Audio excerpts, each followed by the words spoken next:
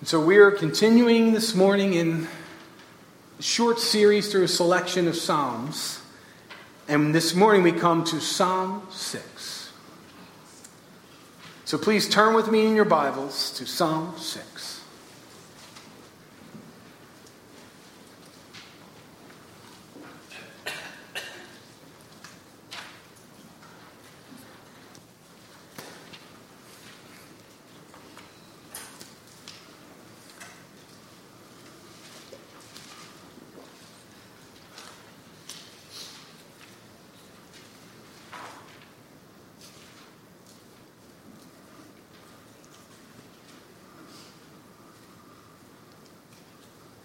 Hear now the eternal, living Word of God. To the choir master, with stringed instrument according to the Sheminith, a psalm of David. O Lord, rebuke me not in your anger, nor discipline me in your wrath.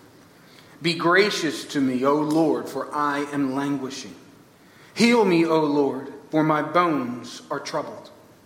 My soul also is greatly troubled, but you, O Lord, how long? Turn, O Lord, deliver my life. Save me for the sake of your steadfast love. For in death there is no remembrance of you. In Sheol, who will give you praise? I am weary with my moaning. Every night I flood my bed with tears. I drench my couch with my weeping. My eye wastes away because of grief. It grows weak because of all my foes. Depart from me, all you workers of evil, for the Lord has heard the sound of my weeping. The Lord has heard my plea. The Lord accepts my prayer. All my enemies shall be ashamed and greatly troubled. They shall turn back and be put to shame in a moment.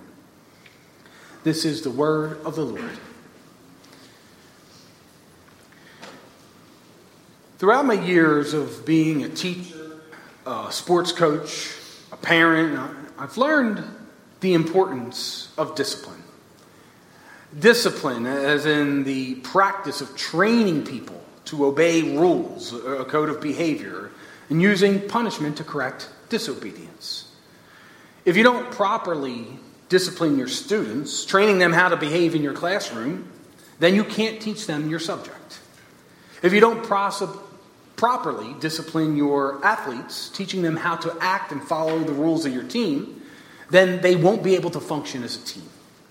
If you don't properly discipline your children, then you won't be able to teach them how to live life God's way, which is what the purpose of disciplining your children is, to teach them how to live on the path of the righteous, to live life according to God's word.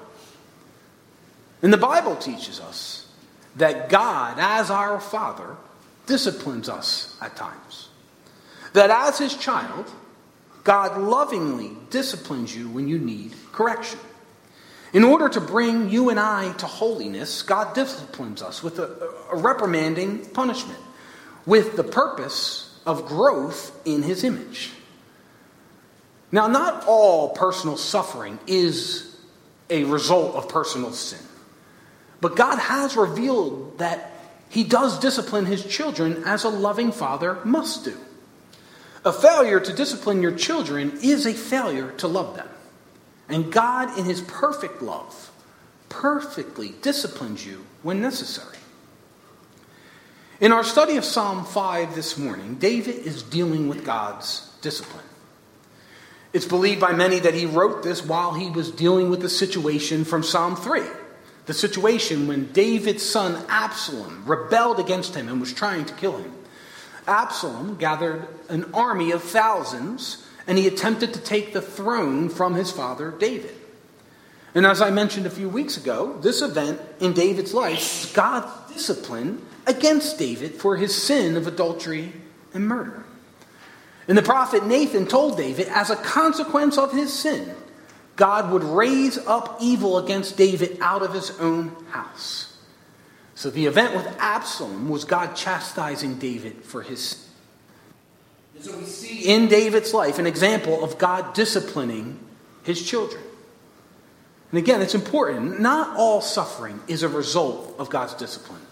But we do know that God disciplines raises his children out of love. And so this morning, from David's response in Psalm 5, we get 3 insights into God's discipline. God's discipline brings you to him. God's discipline brings you to repentance. And God's punishment for the unrepentant. David begins the psalm, as he often does, with a plea to God. Starting in verse 1, it says, "O Lord, rebuke me not in your anger, nor discipline me in your wrath. Be gracious to me, O Lord, for I am languishing. Heal me, O Lord, for my bones are troubled. My soul also is greatly troubled. But you, O Lord, how long?" David is again crying to Yahweh. The word Lord is a translation of God's name, Yahweh, his covenantal God. And he begins this time asking for mercy. He says, "Rebuke me not in your anger, nor discipline me in your wrath." And so God's discipline for David's sin is upon him. And David's asking for God's mercy, his grace, because he says he is languishing. He's suffering. He's begging God to make this stop. And he says, "Heal me, for my bones are troubled." He's not only under attack from his enemies, but it seems that he's suffering physically. This could be an illness or any kind of physical ailment. And he's praying for God to heal him. He also says, "My soul also is greatly troubled." He's suffering spiritually. He's suffering with the guilt and the consequence of his sin. And so God is rebuking David in his sin. He's disciplining him so that he can turn to him. We see that he's going to God in prayer here, in this suffering. He knows that God is the only one that can help him. And so for you and I, in any suffering, you can turn to the Lord. And so our first insight into God's discipline is God's discipline brings you to him. And so the question, why would a loving God want to discipline you? Especially when it causes pain and suffering to any extent. One of the reasons is to bring you to him. We notice David's reliance on God in his suffering. He's praying for God to heal him. He knows that the solution is to rely on God. That God can heal him physically and relieve him in his spiritual suffering. In our responsive reading this morning from Hebrews chapter 12, it actually quotes Proverbs chapter 3, verses 11 and 12. "My son, do not regard lightly the discipline of the Lord, nor be weary when reproved by him. For the Lord disciplines the one he loves, and chastises every son whom he receives." The author of Hebrews goes on to compare the discipline of God to the discipline of an earthly father. But the discipline of our earthly father and parents is actually questioned often in modern culture. Over the years, I've interacted with thousands of children and have seen many parents who just refuse to discipline their children. One time, I was watching a soccer practice for one of my daughters, who I won't embarrass by naming. And it was this cute little soccer for 3-year-olds. And there was a family next to me who had a 3-year-old son playing in the soccer, and they had a 1-year-old son standing with them. And the coach gave the kids a break so they could go get a drink. And the 3-year-old son came over and ripped the drink out of the 1-year-old's hand. And so the 1-year-old freaks out. And he starts screaming and hitting the father. Now the father looks at him and just says, "Why are you angry? Why are you hitting Daddy?" And so the kid just continued to hit the father for what seemed like an eternity. Not once did this father tell the child to stop hitting him or tell him that it was wrong to be hitting his father. It wasn't hard to see that there was just a complete lack of parental discipline for the family. They failed utterly to discipline this little boy and the older son for taking the drink out of his brother's hand. If you're not disciplining your children, if you're not correcting their inappropriate behaviors, that's not loving them. You're setting them up for a lifetime of disobedience. It's actually selfishness that drives this because you don't want to deal with the discomfort of actually disciplining your children. The loving thing to do is to discipline a child. Not out of anger, but out of love. So that you can teach them what's best for them. Teach them how they can behave in the world. And that's the point that's made in Hebrews 12. That God's discipline is out of love. God's discipline is to guide us and correct our behavior so we can live properly in this world. It shows that you are a child of God when He lovingly disciplines you. But we don't know the same way David did whether you're being disciplined or not. David had a prophet that came to him and told him he was specifically being disciplined. But really, any time you're suffering, whether it's sickness, whether you're spiritually in trouble, you can go to God. All suffering can bring you to God. In the book of James, he wrote, "Count it all joy, my brothers, when you meet trials of various kinds." And he's referring to any kind of suffering. "For you know that the testing of your faith produces steadfastness. And let steadfastness have its full effect, that you may be perfect and complete, lacking in nothing." He's saying that God uses your trials and sufferings, whether they are a consequence of your sin or not, to produce things in you, to produce steadfastness, in order to make you more holy, in order to make you in your whole self into the image of God, into the image of Christ. And he does this by bringing you to him. And so when you go to God in your suffering, you could seek him more in his word, and your desire will increase to live life his way. Your desire will increase to please God with how you're living. Only good comes to you when you strengthen your relationship with God and rely on him. And God wants what is best for you. And he knows that is through him. It's through your relationship with him. And so God's discipline of you is out of his love for you. It brings you to rely on him. It brings you to live on the path of the righteous. It brings you to a life of flourishing in service of him. The author of Hebrews sums up his teaching on God's discipline.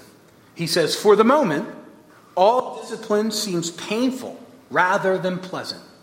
But later, it yields the peaceful fruit of righteousness to those who have been trained by it." God's discipline is good for you because it brings you to him. And as I mentioned last week, as you grow in your relationship with God, he changes you.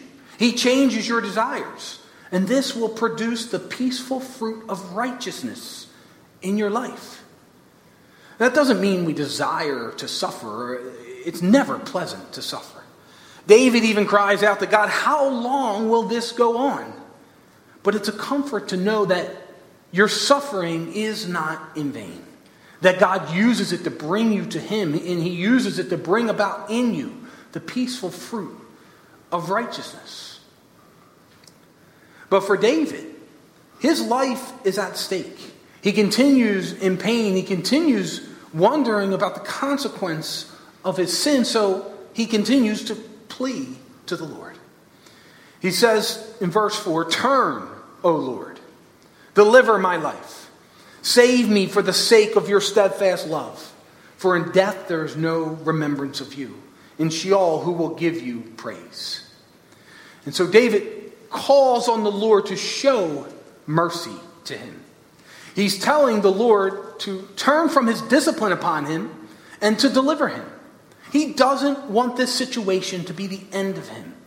He doesn't want to end up like the wicked, like his enemies, like those that have rebelled against God. So he's calling on the Lord to save him, not because David deserves it or because he's earned it in every way, but he says, for the sake of the steadfast love of the Lord.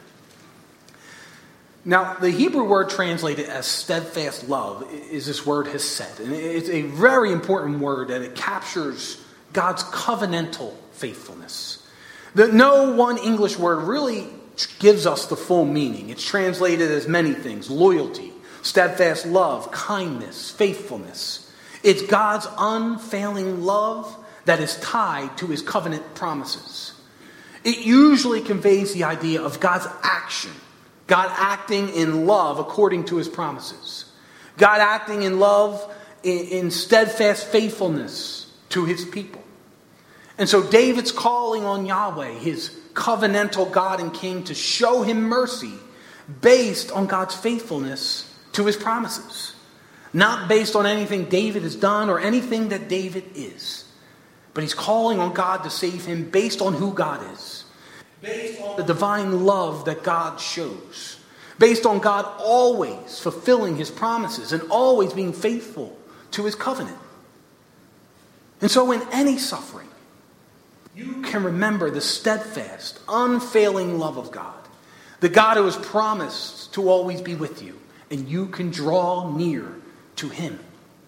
His discipline of you, any suffering you go through, should bring you to God. In suffering, in sickness, in pain, physical and emotional, whatever struggles you may be facing, should bring you to the one who can heal you. God uses your trials, your struggles in life to bring you closer to him, to strengthen your relationship with him. And so David speaks of his tears and his grief. Starting in verse 6, he says, I am weary with my moaning. Every night I flood my bed with tears. I drench my couch with my weeping. My eye wastes away because of grief. It grows weak because of all my foes. And so David poetically describes his grief for his sin and for his enemies hunting him as a consequence of his sin. He's crying in his suffering. And this whole psalm has shown David has turned to the Lord from his sin. And he has grief and hatred of his sin. It's showing us a true repentance. And so our second insight into God's discipline is God's discipline brings you to repentance.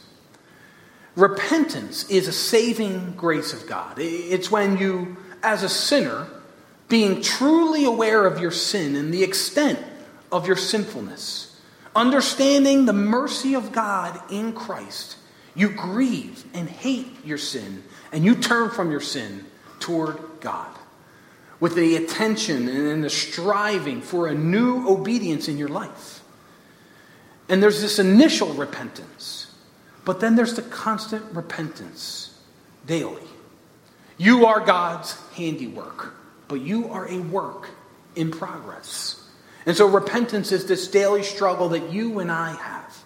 Not a day goes by that you don't need the grace and mercy of God and that he doesn't give it to you. And so not a day goes by that you don't still have sin that you need to repent of. And God will bring about circumstances in your life which may not be always clear as they were for David, but they bring you to repent.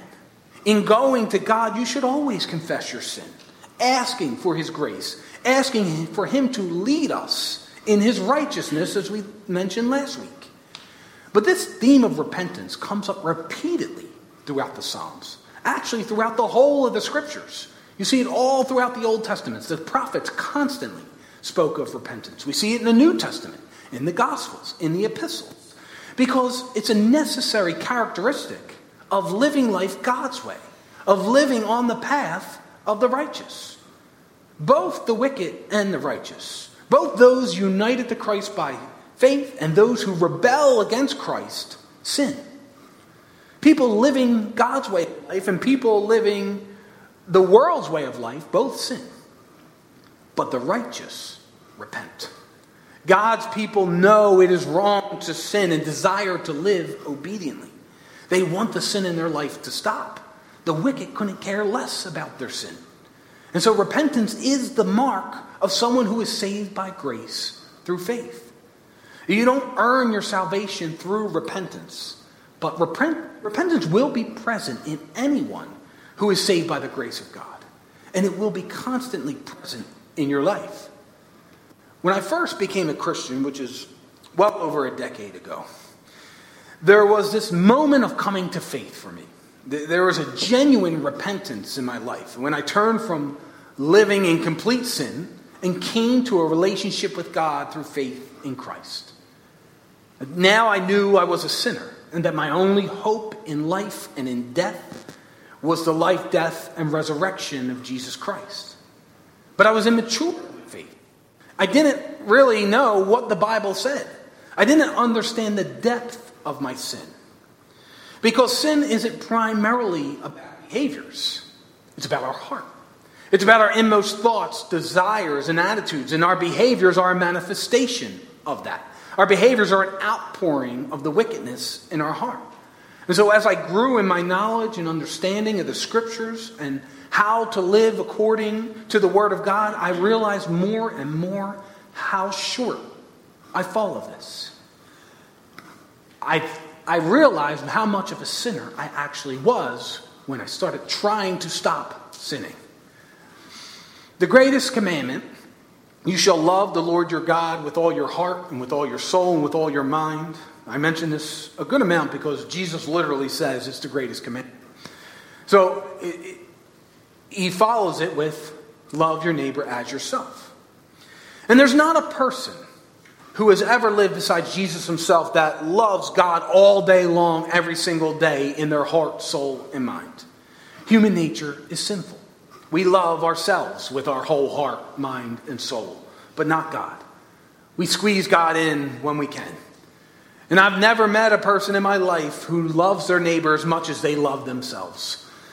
And if we're being honest, you and I, we love ourselves most of the day. That's why we respond to people the way we do, why we can be cranky and irritable, why we focus on what we want, our comforts, our desires. Loving your neighbor is an outpouring of a heart that loves the Lord. When you focus on loving God, you will love your neighbor in response. And so our failure in these areas, our failure in all the commands of God, in all the commands of Christ, demands our repentance. It's a daily need. When you come to God in prayer, confess your sin. Ask God to reveal to you the sins in your heart that are hidden to you. Continually seek God in repentance so that you can live as He has called you to live. And His discipline can bring this out of you as we see in David. And for David, I think it's important that we don't only think of David as a sinner only because of his big sins of adultery and murder. Because when we only focus on those sins, it's easy to think, well, I've never committed adultery or murder. There's an evangelist that goes around asking people, if you were to die today, would you, and come into God's judgment, would you go to heaven or hell? And most people he asks say, I would go to heaven. Why? Well, I never murdered anyone. And so this idea, we can get caught up in, I haven't committed those big sins like all those sinners out there. But David was a sinner just like you and I, in that sin was a constant in his life. Besides those, even if he didn't commit those sins, he still sinned every day just like we do. And he had a daily need to repent of his sin, just like you and I do. Jesus revealed the deepness of the sin in our heart on the Sermon on the Mount. So you may not have murdered anyone physically, but every one of us has hated someone committing murder in our hearts. And the point is that repentance requires you to find these areas in your heart, in your thinking, in your attitudes, in your actions, where you are failing to love God, where you're failing to honor God and glorify Him. And this often shows up in your interactions with others. When you want to get your own way, when you're holding a grudge, failing to forgive, when you're treating someone as less important than yourself. And all these are things that require repentance in order to live life God's way, in order to please God, in order to honor God with your life. You have to every day consider your heart, consider how you failed to glorify Him, and ask God to give you the strength to lead you in His righteousness, to love Him, to glorify Him, and honor Him. So whatever your circumstances, if you're suffering or you're doing well, you can go to God in repentance, seeking His mercy, grace, and love, and He'll heal you. He'll comfort your troubled soul. He will give you the strength to love Him and your neighbor more and more each day. David then turns from speaking to God and doing this whole psalm, and he concludes speaking to the workers of evil. Starting in verse 8, he says, "Depart from me, all you workers of evil, for the Lord has heard the sound of my weeping. The Lord has heard my plea. The Lord accepts my prayer. All my enemies shall be ashamed and greatly troubled. They shall turn back and be put to shame in a moment." David's call now is for these workers of evil, his enemies. It is those who are on the path of the wicked. Those who have rebelled against God and God's anointed king, who is David. He wants them to depart. He wants nothing to do with them and the life they advocate, the life without God. Because the Lord has heard his weeping. The Lord knows that David is on the righteous path, that he meditates on the scriptures day and night. He knows that David is one of his. The Lord knows the repentance in the heart of David, that he is sorry for his sins. And the Lord has heard and accepted David's prayer for deliverance. And this means that David's enemies, who are also God's enemies, will be punished. He says, "All my enemies shall be ashamed and greatly troubled. They shall turn back and be put to shame in a moment." So what we're seeing here is that the consequences of David's sin is different than the consequence of the sin of his enemies. The consequence of the sins of the righteous is different than the consequence of the sin of the wicked. The consequence of those who have repented in the name of Jesus Christ is different than the consequence of the sins of the unrepentant. God's discipline upon his people, upon his children, is an act of love with the goal of bringing you to him, of bringing you to repentance so you can live righteously. But for the wicked, they get God's justice. And that gives us our third insight into God's discipline, which is God's punishment for the unrepentant. There's a clear distinction between how God treats the sins of his children adopted in Christ compared to how he treats the sins of the unrepentant, the wicked, throughout the Psalms. Those of you united to Christ by faith are not ultimately punished for your sins, but lovingly disciplined to strengthen your faith, your relationship with God in Christ, to bring you to repentance, to bring you to turn from your sin in your life and in your heart toward God, striving for a loving obedience in your life. But the wicked, those who have no faith in Christ, those who have no relationship with God, those who have no desire to repent, their fate is different. Without repentance, there is no true, genuine faith in Christ. Because if you have the Holy Spirit dwelling in you, if the Holy Spirit has brought you to a new spiritual life, and you therefore truly believe that Jesus Christ is your only way to salvation, you will desire to turn from your sin. Everyone who is united to Christ by faith is a new creation, has a new spiritual birth that has brought them to spiritual life in Christ. And in this new life, you will want God to rid you of the sin in your heart. You will want the work of Christ in you to be completed through the day-to-day process of being transformed in your whole self into the image of Christ. God's loving discipline of his children is not the ultimate punishment the wicked receive. Because through faith in Jesus Christ, your sins were already ultimately punished on the cross. God can lovingly discipline you with the purpose of producing the peaceful fruit of righteousness in you, because its justice was already satisfied when Jesus was sacrificed in your place. God isn't just overlooking your sin. Your sins were already punished. God's wrath and justice were fully satisfied by the death of Jesus on the cross. And so your repentance is a fruit of this salvation, not the cause. Your salvation is completely the work of God. The eternal Son of God took on flesh as Jesus, the man of Nazareth. And he lived a life without sin. He lived the only perfectly righteous human life in the history of creation. And through faith in him, his perfect record is transferred to you. So that God in his perfect love sees you in the perfect righteousness of Christ. And he's working that perfect righteousness. He's working you towards that perfect righteousness. And he does this with his loving discipline. And so your sins then don't condemn you to hell, but bring about this discipline so that God can grow you closer to him in repentance. And through your faith, your sins, all of your sins, past, present, and future, were transferred to Jesus Christ and nailed to the cross, so that your fate will not be the fate of the wicked. And now you may be here this morning for whatever reason, but your life hasn't been transformed by Christ. If you're here and you haven't repented, you don't have grief for the sin in your heart or in your life, if that is the case, God has given you a way. You can't save yourself. Salvation is only in Jesus Christ. The way to a relationship with God is through faith in Jesus Christ, and only through faith.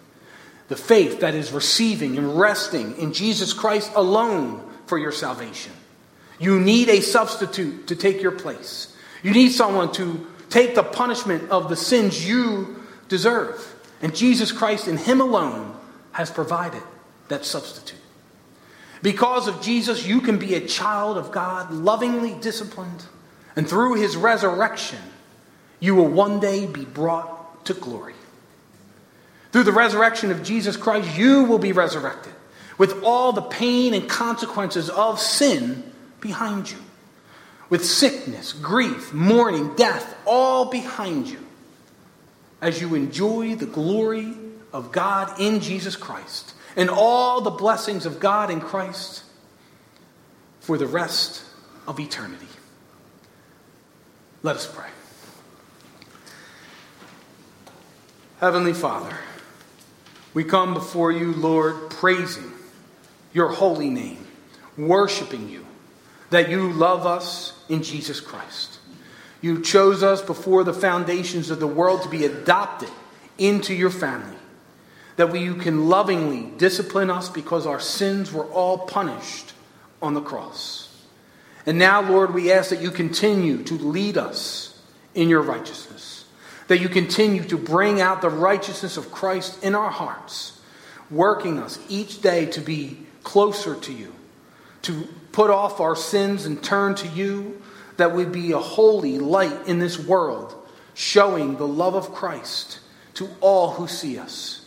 And we pray this in the glorious name of Jesus Christ, our Lord. Amen.